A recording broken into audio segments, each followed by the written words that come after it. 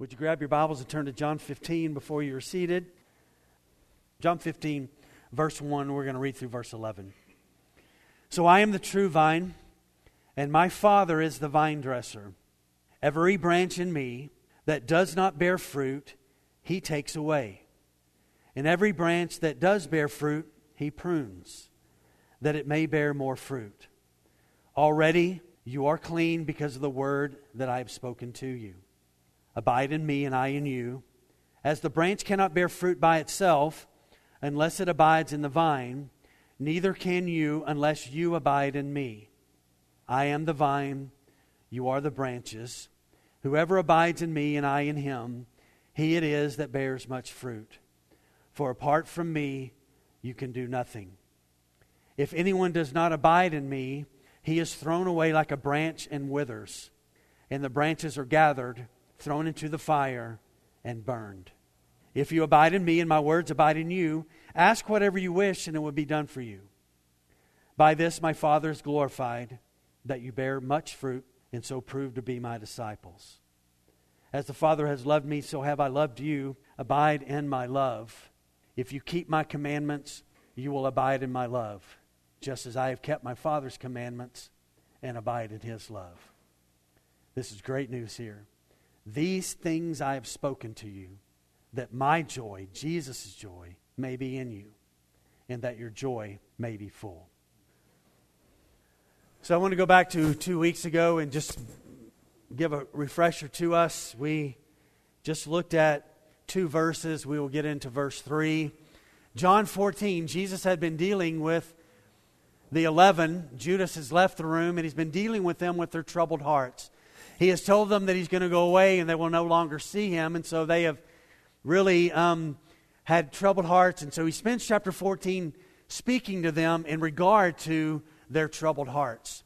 When you get to John chapter 15, He's dealing with them from a place of maturity, as if they understand the things that He has been communicating. Now, they still have a ways to go, and we'll have some confusion through the weekend and even later that night. But John 15 is a text in regard to about maturity and understanding some things. We spoke 3 weeks ago of 3 initial things that the Father does in His role as the gardener or the vine dresser, as we look at grapes. That's the picture that Jesus is giving. And the first thing we talked about is that we must understand that He says that my Father is the gardener, that the church belongs to God. It doesn't belong to us. Now, we are a part of it, and we have an ownership in regard to responsibility, but ultimately, the church is the bride of Christ, and we belong to Him. And so we established that. The next thing we talked about is the necessity that we would connect our lives to Christ, who is the vine. And so He says that in verse 1, I am the true vine, and my Father is the vine dresser. This word true in the Greek means genuine. It means real. It means the original. None like it. He is the source of life. And so the branches, followers, will have their life connected to the vine. He must be the center of our lives in every kind of way. And then we thirdly talked about the necessary work that the Father does in the church among believers as the vine dresser. The Father is at work in the church so that believers will produce more fruit. Fruit, we established 2 weeks ago, and remind us this morning, is the character of Christ being manifested in our life. So you look at the fruit of the Spirit in Galatians 5, every one of those things reach their pinnacle in the person of Christ. Love, joy, peace, patience, all of that is connected to Him. And so when the fruit comes from our life, we are referring, and Jesus is referring to His nature and who He is. And so this work of the Spirit brings out and cultivates and develops the character of Christ inside of us. And we talked about 3 primary things that a vine dresser does among grapes. And one is this, is that the vine dresser consistently cuts away any dead wood. Even if there's something growing on a vine that's got fruit and got grapes that's there, the vine dresser addresses that because he knows that the dead wood is going to hold back the production in regard to fruit. And so the dead wood must be removed. Secondly, the vine dresser lifts the branches. When grapes get heavy, if they're not held up, they will fall to the ground and eventually come down to the ground, where it's easier for insects to come and to do something with them. But also they just get mud and dirt all over them, and it keeps them from fulfilling and reaching to a place of maturity. So there are trellises. We probably have all seen trellises in a vineyard before. And so the vine dresser will lift up and support the vine and the branches so that there will be more fruit. And does not God do that in our lives? There are times when we need Him to lift us up in the heaviness of what we are dealing with so that our lives can know Him better. Thirdly, we finished a couple of weeks ago that even alive branches that are producing fruit, the Father comes and does work. He takes out His knife, and even with those that are thriving, He does His knife work for the purpose of cultivating more fruit. Now, you may have noticed it a while ago, and I spoke of this a couple of weeks ago, but I want to, by introduction this morning, remind us. Jesus, in these verses, 1 through 11, there is a progression. He speaks about that you will produce fruit. Then He says that you would produce more fruit. And then He gets to the place where He says you will produce much fruit. So this is a text, 1 through 11, saying to you and I, let me show you, Jesus says, what you need to mature so that in your life you will move from fruit to more fruit to much fruit. And we will talk about the things that are necessary in that today. And so the first thing that I do want to talk about today that we didn't get to last week, and our first point, is that if there is going to be fruit in our life that is going to be developed, and we're going to grow to know Christ more, then there is a necessary work of the Word of God that must be cultivated in our lives. So look at verse 3. Jesus, again, speaking to the 11, Judas is gone. It is just them. He says, already, so something has taken place already. This has passed. This has come to be.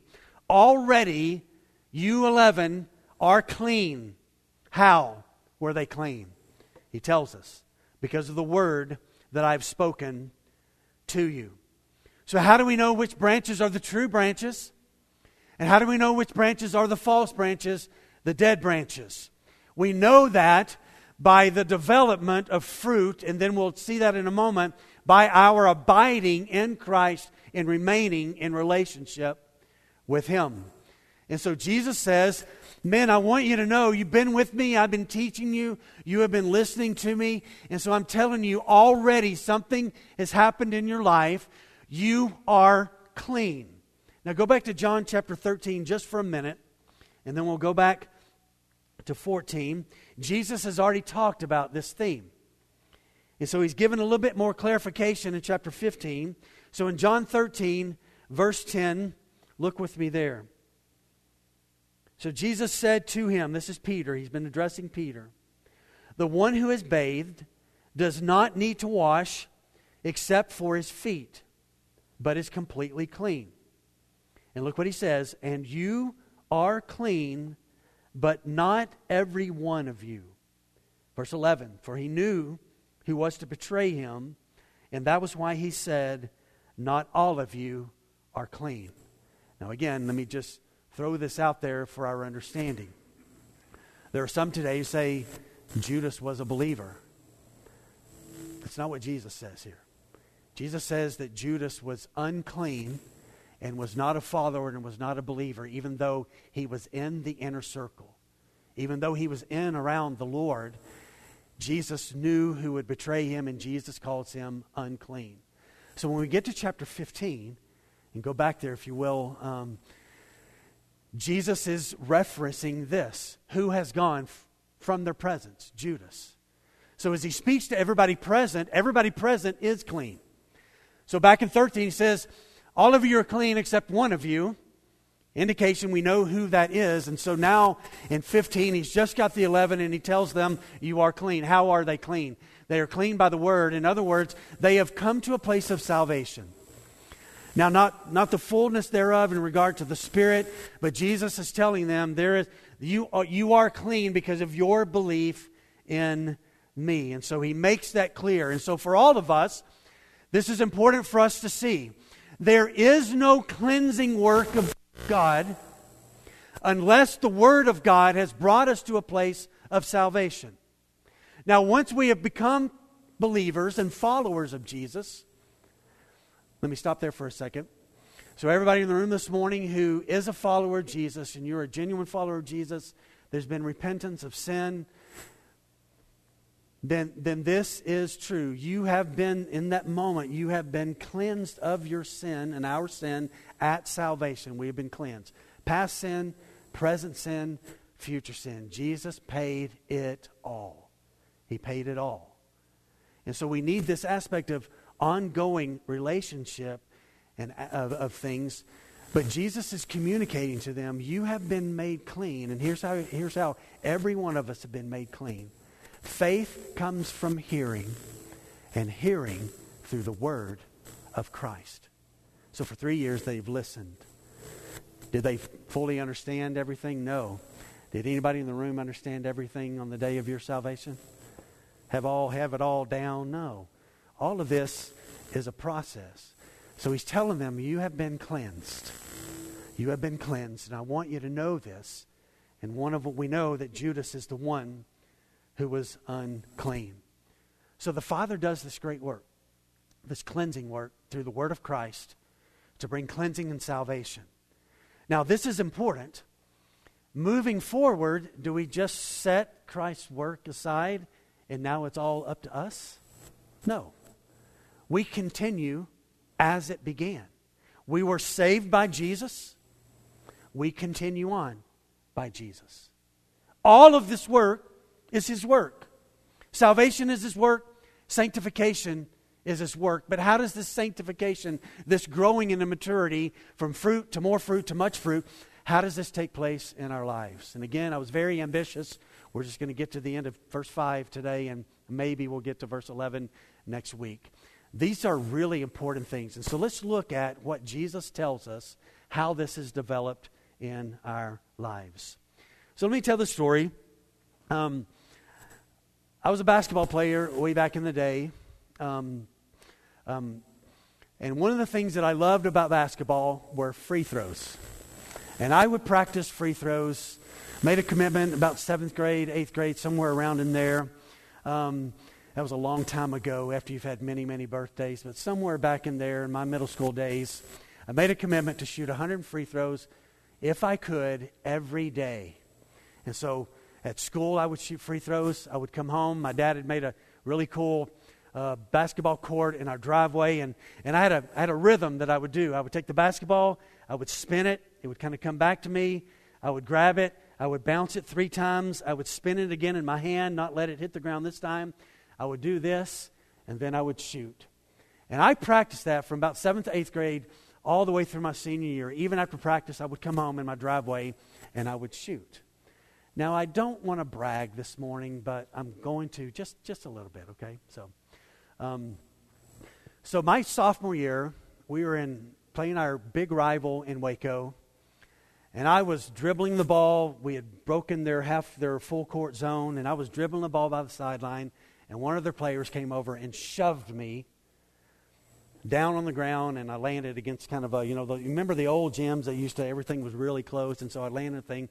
So that guy got a technical. I was also fouled, and so we had a 1-and-1, and then their coach got so upset that they gave him a technical. And so my coach said to me, you're shooting all 6 of these free throws.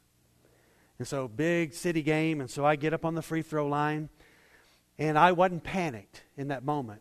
Yeah, it was a treacherous situation, but I'd stood on a free throw line since 7th grade thousands of times by now.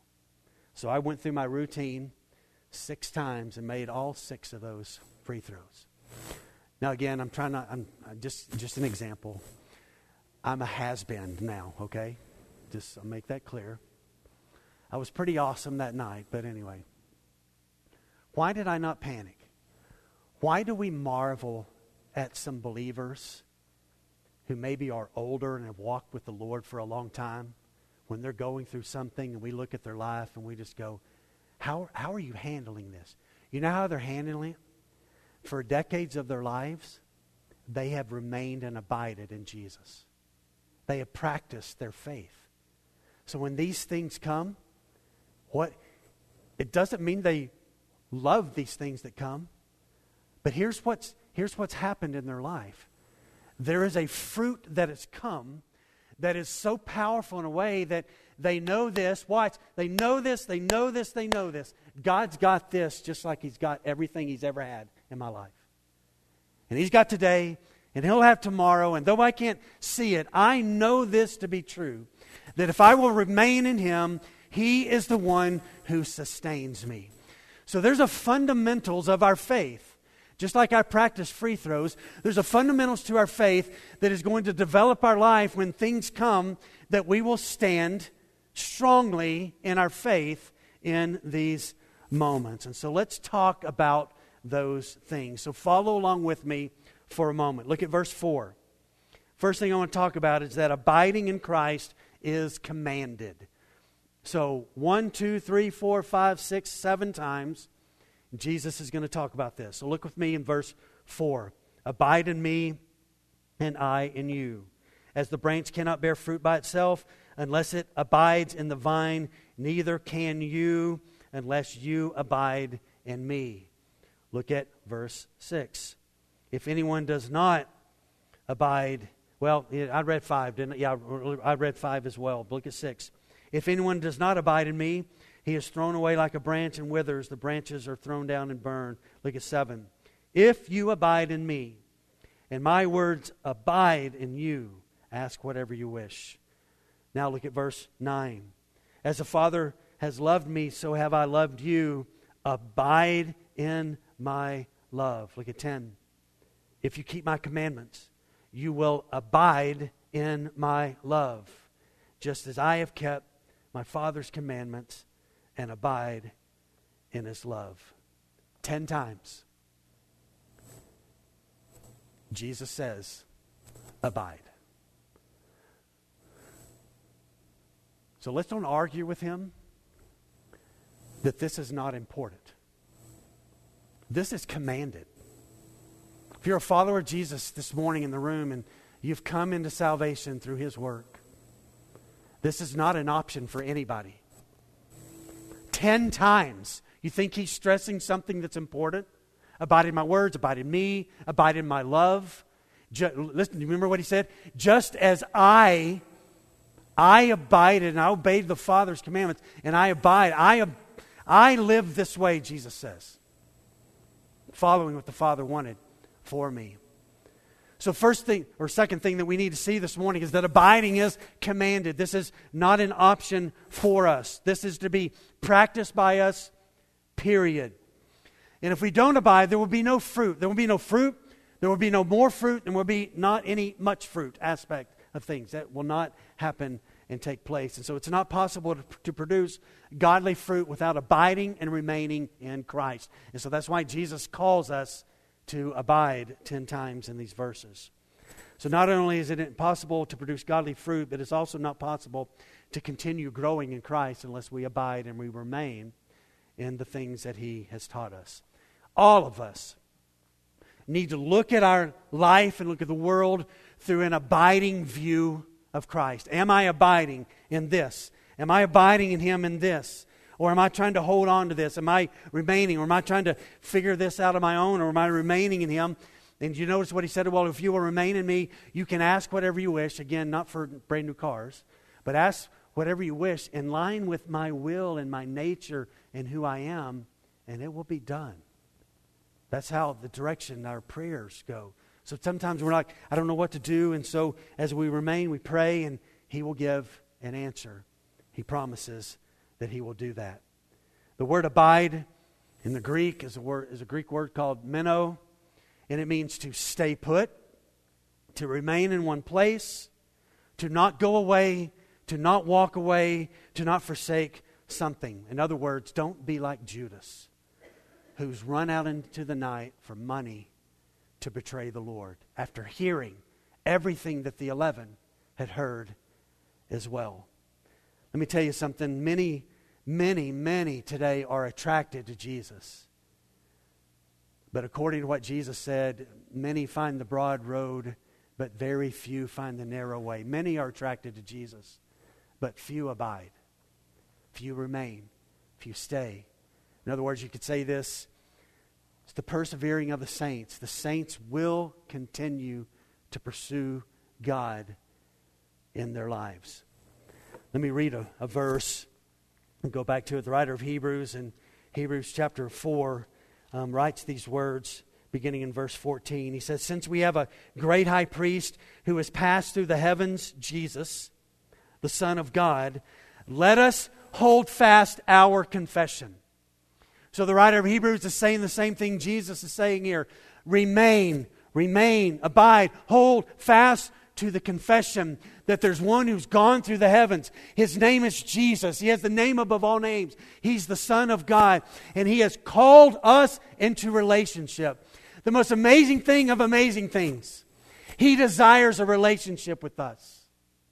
And we are desire this relationship with Him. And so now that we have come to know Him, we remain in Him. We do not set Him aside and now try to do this all on our own. So secondly, this morning, abiding is commanded. It is not optional. Not optional. Thirdly, abiding keeps us remaining in fellowship with Christ. Listen to these pronouns. If I remember right, prepositions. You know, the older you get, you forget the grammar rules. You know the grammar rules, but can you talk about them? Listen to these words. In me, I in you, I am, you are. In me, I in him. If you, in me. If you, you will, in my love. This thing called Christianity is about a relationship. It's about fellowship with the one who made us and the one who came to die for us. And He is communicating to the first church planters.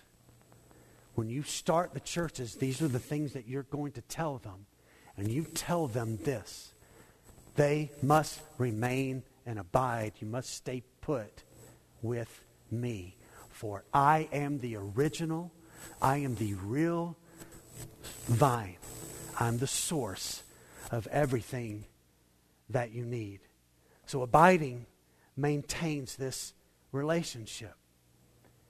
But there's a truth that in and around Christianity, even around Jesus, there are those who claim to be followers, but they're not followers. And Jesus is communicating. The way that you see the difference is that those who are truly in the faith, they will, in their life, they will remain. And then eventually, over time, those who aren't there, they are cut off, they turn away, they walk away like Judas, like Ananias and Sapphira. This is not anything new. It was taking place in the Old Testament. It takes place in the New Testament. It takes place in our day. We give it lots of other names, apostatizing, or we call it deconstruction today, where people who claim to be followers of Jesus and they deny the faith now and they walk away from the faith. But this is not anything new. It was even happening in Jesus' lifetime. So we're going to read Scripture. Like Scripture? We're going to read some Scripture. So go to John chapter 2, and I want to show you, just in the Gospel of John, how this was already happening and taking place. John chapter 2. And then we'll work our way back to 15. So I'm going to show you that there were people who believed, but not unto salvation. They gave affirmation to Jesus, but not surrendering. So John 2:23. Now when He was in Jerusalem at the Passover feast, many believed in His name when they saw the signs that He was doing. Now look at Jesus' response. Instead of going, wow, Jesus responds differently. But Jesus, on His part, did not entrust Himself to them, because He knew all people.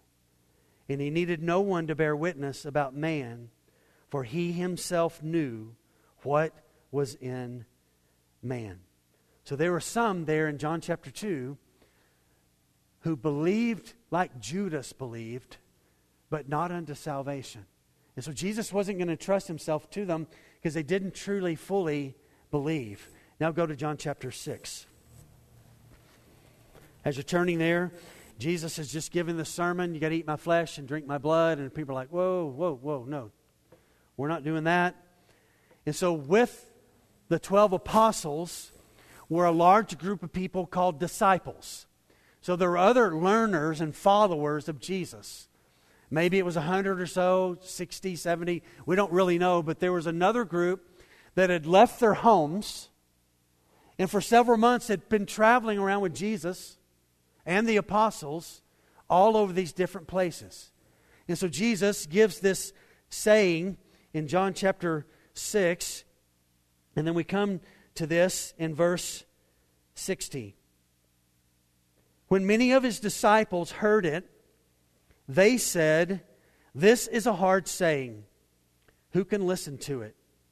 But Jesus, knowing in himself that his disciples were grumbling about this, said to them, "Do you take offense at this? Then what if you were to see the Son of Man ascending to where he was before? It is the Spirit who gives life. The flesh is no help at all. The words that I've spoken to you are spirit and life. But there are some of you in that group that we're following who do not believe." Now look up here for a second. Catch this. So there are people who've been traveling around with Jesus and the 12, and they've been with him maybe for weeks, maybe months. And on that day, Jesus says, "You've been following, but you don't believe." These are Jesus' words, not the interpretation. This is what he says there. "But there are some of you who do not believe." And then in the scripture in 64, there's a parenthesis. For Jesus knew from the beginning of those who joined the group who those were who did not believe. And secondly, two groups here, a group that would not believe, and then one about Judas, and who it was who would betray him. So look at 65.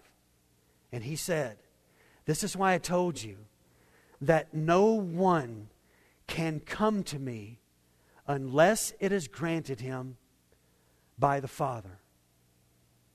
After this, many of his disciples, this is not the 12, turned back and no longer walked with him. So Jesus, in 67, said to the 12, "Do you want to go away as well?" And Simon answered, "Lord, to whom shall we go? You have the words of eternal life, and we have believed and have come to know that you are the Holy One of God." Now look at 70 and 71. So Jesus answered them, "Did I not choose you, the 12? And yet one of you is a devil." He spoke of Judas, the son of Simon Iscariot, for he, one of the 12, was going to betray him. Go to John 12 now.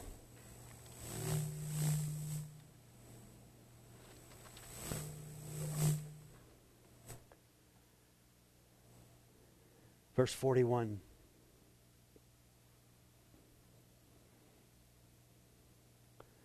Isaiah said these things because he saw his glory and spoke of him. Nevertheless, many, even of the authorities, believed in him. But for fear of the Pharisees, they did not confess it, so that they would not be put out of the synagogue. For they love the glory that comes from man more than the glory that comes from God. Now we're going to move on here, but do you see the theme? There has always been those in and around Jesus who had a pseudo-belief, a pseudo-affirmation. How do you not know that they remain. Why do they turn away? They turn away from Jesus ultimately. Why? Because they never really believed. It was just kind of mental, or I like this, or I'm conservative. I get a good feeling when I come to church and when I'm around Christian people, whatever the statement might be. There's always been that case. There may be people in the room this morning, and I can't judge that. Only God can judge that. Only He knows who are truly His. But you may have grown up in the church, but you've never confessed and stayed and remained. And you may be contemplating now, there may be even somebody's contemplating walking away. And we all know people in our life who have turned their back on the gospel and they walked away and they're done with it. This has always been the case. This will continue to be the case. And the Bible speaks about that as we move to the last days, the hearts of people grow colder. And Paul writes in Thessalonians that people will turn away. There will be a great falling away from the gospel and from the church. So the way we can't fully do this, but the way that we can get indication as to whether or not somebody is truly a believer is to see, is their life over time revealing fruit? That they are becoming, in their language, more like Christ? Is their patience and tenderness and love and mercy more like Christ? Are the fruits of the Spirit being manifest in their lives? Paul writes there in Galatians 5, if we will keep in step with the Spirit, the Spirit's moving, we keep in step with Him by submitting, not by being in control.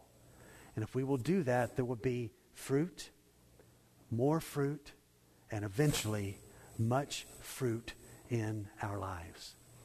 So why is abiding so important? It maintains fellowship. It maintains fellowship and intimacy in our relationship with Christ. So I've kind of talked about this as well. We're going to talk more about it next week.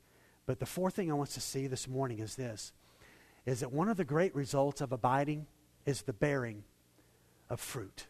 The character of Christ being manifested in our life and we being more transformed in our lives. You know the third W in the W4, as we have taught this through the years and practiced this as a church through the years, is to notice repetitive words and sections of Scripture. So listen to this. The word abide is spoken 11 total times in John chapter 15, 10 in this text of things through verse 11. So 11 times in John 15, 10 times in 11 verses. The word fruit, bearing fruit, is used 7 times in 11 verses. Do you think, he was asking a question, response question. Do you think he's trying to emphasize something? Yeah. He's trying to communicate to us the importance of remaining in Him. And if we will remain in Him, fruit will be born, more fruit will be born, and then much fruit will come out of our lives. And so abiding results in the bearing of fruit, a growth in this reality.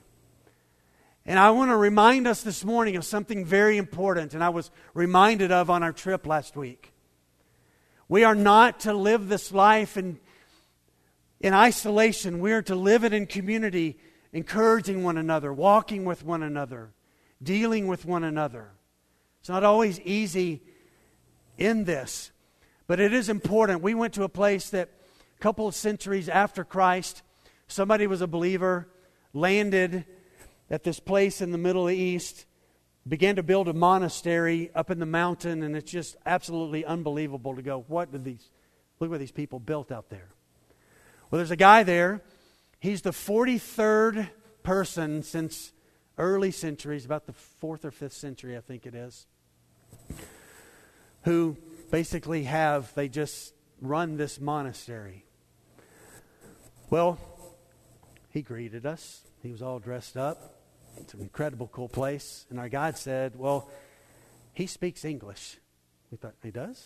He said, yeah, but he's not going to talk to you. He's a monk. unless you go talk to him and ask him questions.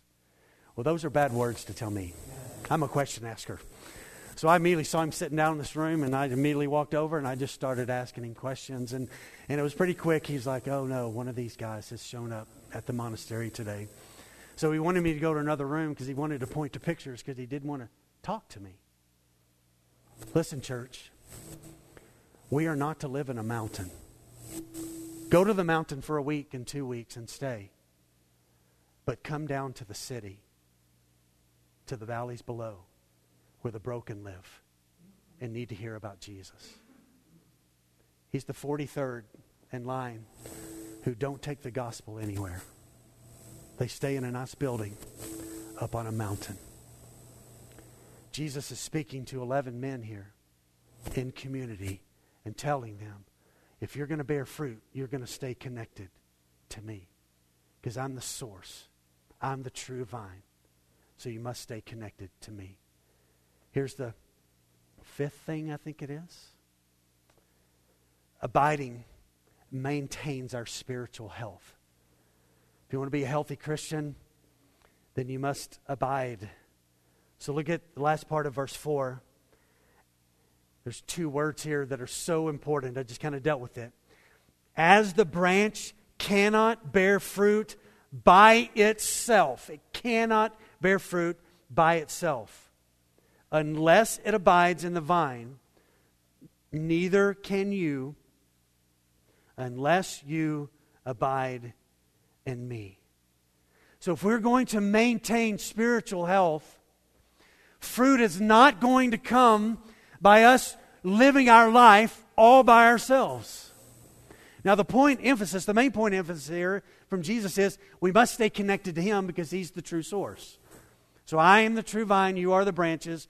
And so you cannot, as a branch, bear fruit by yourself. If you just want to go and do your own thing and disconnect yourself from me, you will never, ever bear fruit. But if you'll stay connected to me, you will have spiritual health, for it is found in abiding in me.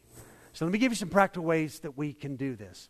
So how do I abide? What are some things that I can do, what I can practice this afternoon or tomorrow or this week to keep myself abiding and remaining in Jesus?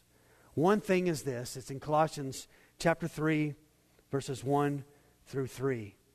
If you have been raised with Christ, seek the things that are above. Set your mind. Seek the things that are of heaven, where Christ is, seated at the right hand of God.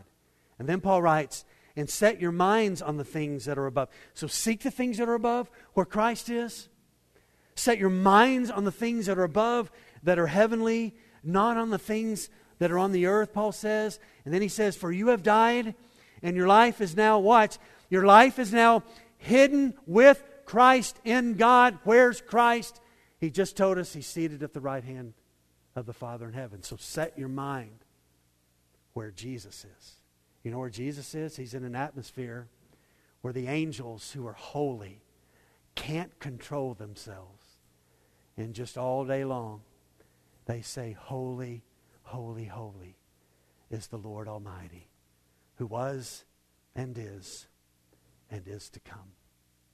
So that's one thing that we could do that will help us abide. Second thing we could do is to set our minds on the things that are worthy of praise. Here's how Paul communicated that. Philippians 4, verse 8. Finally, brothers, whatever is true, honorable, just, pure, lovely, commendable, if there is any excellence, if there is anything worthy of praise, Paul says, think about these things.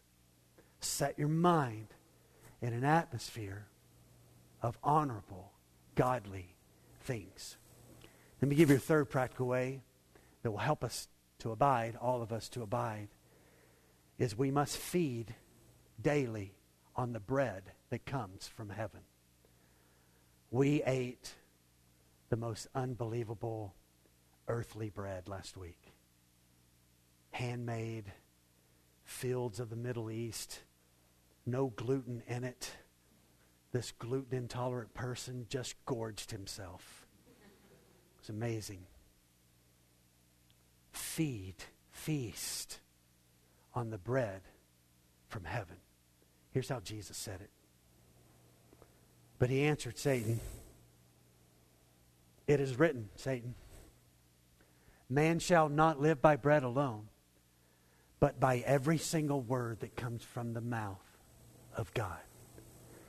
What will help us remain and abide? Feed on bread that will sustain us and help us. I want you to go to 1 John now. We're going to be through in just a second. Well, not a second, but minutes.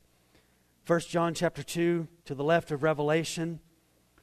Not everybody does this. And eventually those that do not abide and they've not come to faith, John, who wrote the same thing here in chapter 15, who was an ear witness of this and an eyewitness of Jesus, wrote all these things down, wrote a letter that we call 1 John.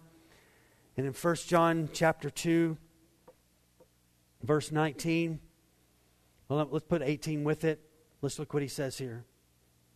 1 John 2:18. Children, it is the last hour. And as you have heard that Antichrist is coming, so now many Antichrists have come.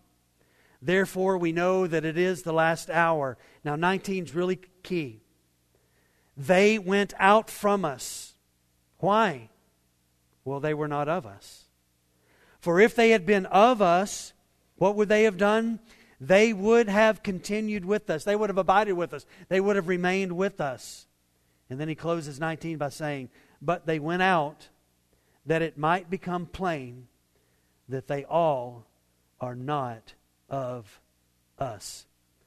So John wrote this in the early AD 90s. 50 to 60 years after Jesus died. And what was already happening in the church? There were people who said they believed, followed along for a while, but eventually they left and they walked away. So how do you tell the difference? Well, verse 19 gives some indication. Look at verse 24.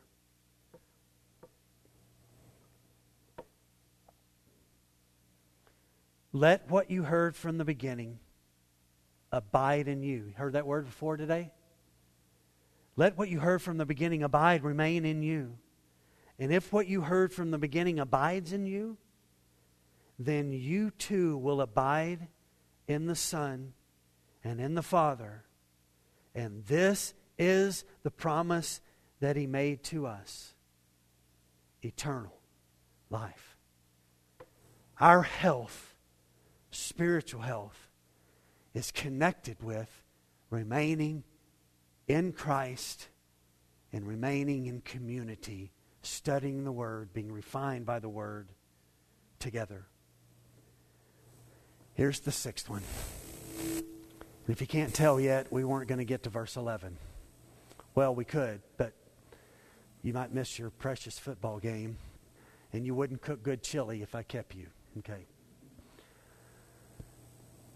Look what Jesus does next. Repetition. Very important. He said this in verse 1. Now he's repeating it again. I am the vine, verse 5. You are the branches. One of the things abiding and remaining with Jesus reminds us of is that He is the source. We are not the source. He is God. We are not God. He doesn't need anything. We need everything that He has. That's the way this works. In and of ourselves, we are insufficient. He is solely sufficient. He is everything. And so abiding reminds us that He is the vine, we are the branches. We don't tell Him what to do. He gives us the life-sustaining things that we need for our faith.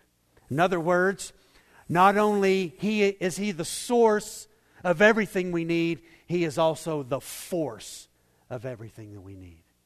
He is the force and the source. He is the power of giving life that we desperately, desperately need.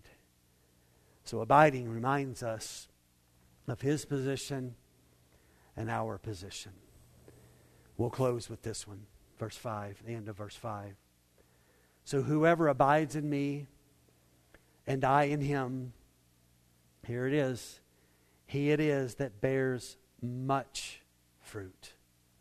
For apart from me, you can do nothing. Again, I shared with you a couple of weeks ago, John chapter 15 is my favorite chapter of the New Testament. I don't place it above any of the others because none of them are above any of the others. But I think the essence and the principles all come down to this one word that starts with A. Everything flows out of our abiding and remaining in Him. And after hours upon hours of reading and looking at all this and writing things down, this is the essence of what we need in our life, is to remain in Christ, to stay.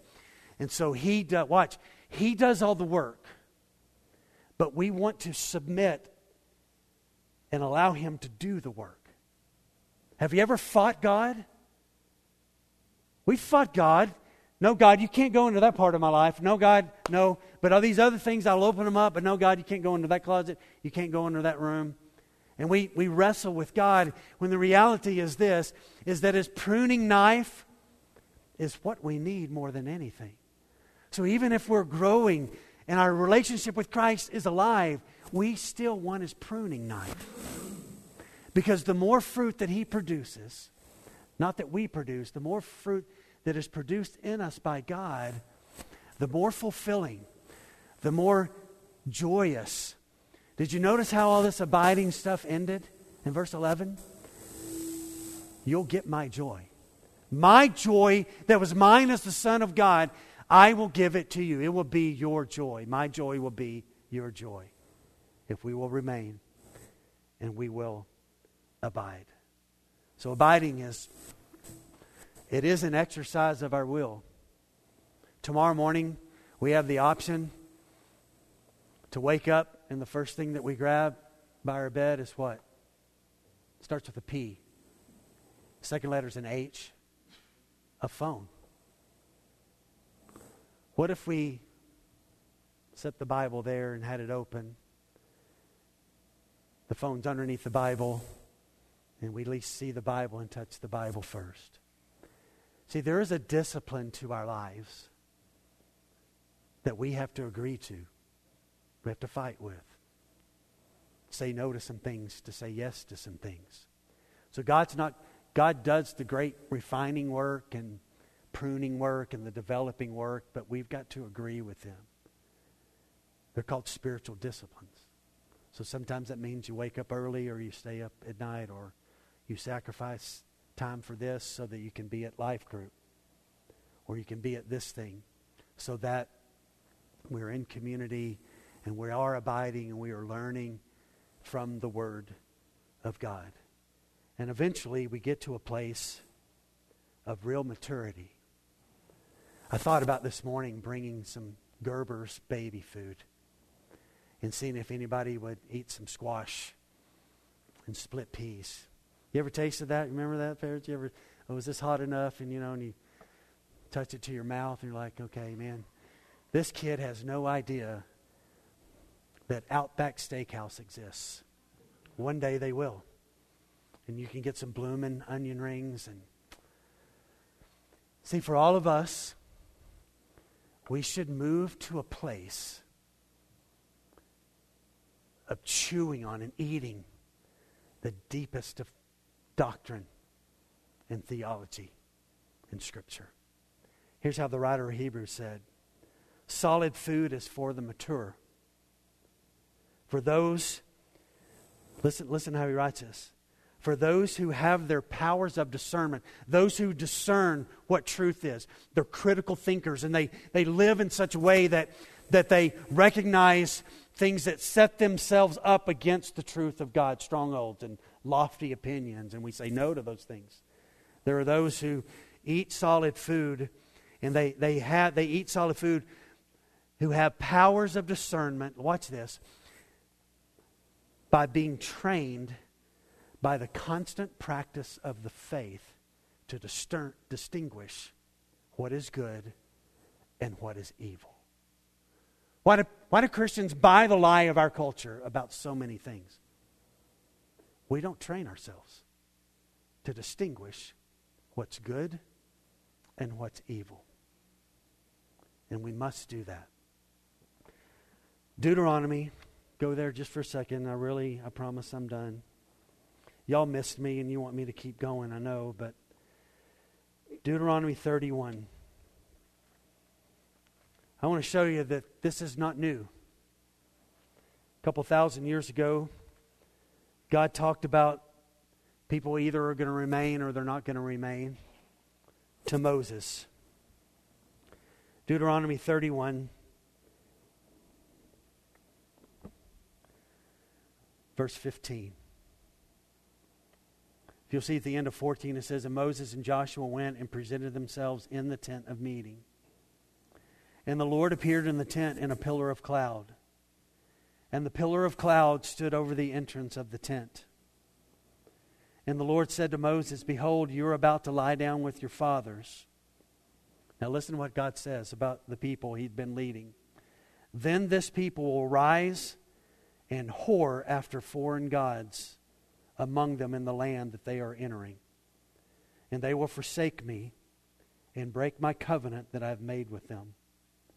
And then my anger kindled against them in that day, and I will forsake them and hide my face from them, and they will be devoured."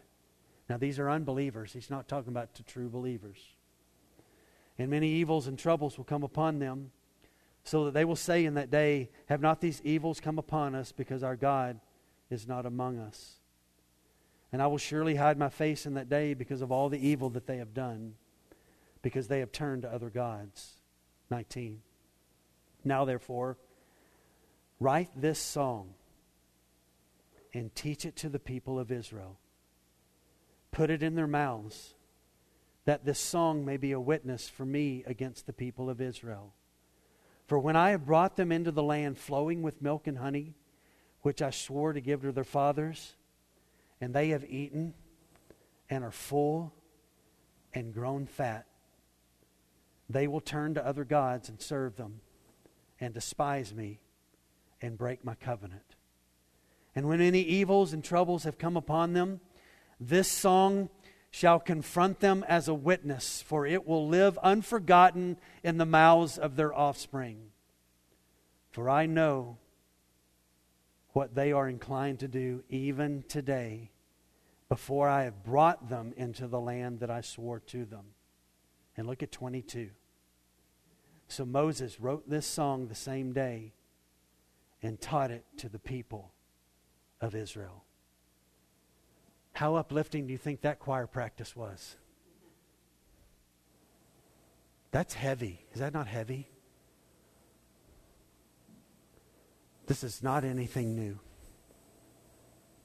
This generation God's bringing in, they're just going to, what are they going to do? Many of them turn their back. Now there will remain true believers in Israel in those days. There's always been a remnant. Praise God for the remnant. But Christ is putting forth before us this morning, what are we going to build our life on? Our ways, our thoughts, things of this world? Are we going to build our life on the incredible, merciful, graceful love of God to sinners, who invites us into relationship? And praise His name, we get to be in relationship with Him. Have our sin dealt with because He bore it on the cross. It's commanded. Abide. Remain in Him. And as we do that, we build our life to a place of maturity to distinguish what is evil and what is good in this culture.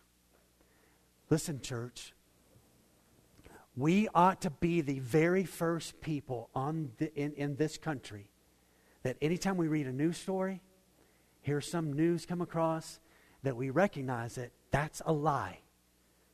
We should be able to do that, to distinguish the lies and to distinguish what is good and what's evil. And the only way that can happen The writer of Hebrews says, and Jesus says, and Paul says, is to practice and live our faith by abiding and remaining and walking in the truth. And when we do that, we can destroy lofty opinions and arguments that are put up denying the righteousness and glory of God. And therefore, we can navigate our families and navigate our marriages and navigate our lives and our kids in the midst of such a corrupt culture because we know the truth.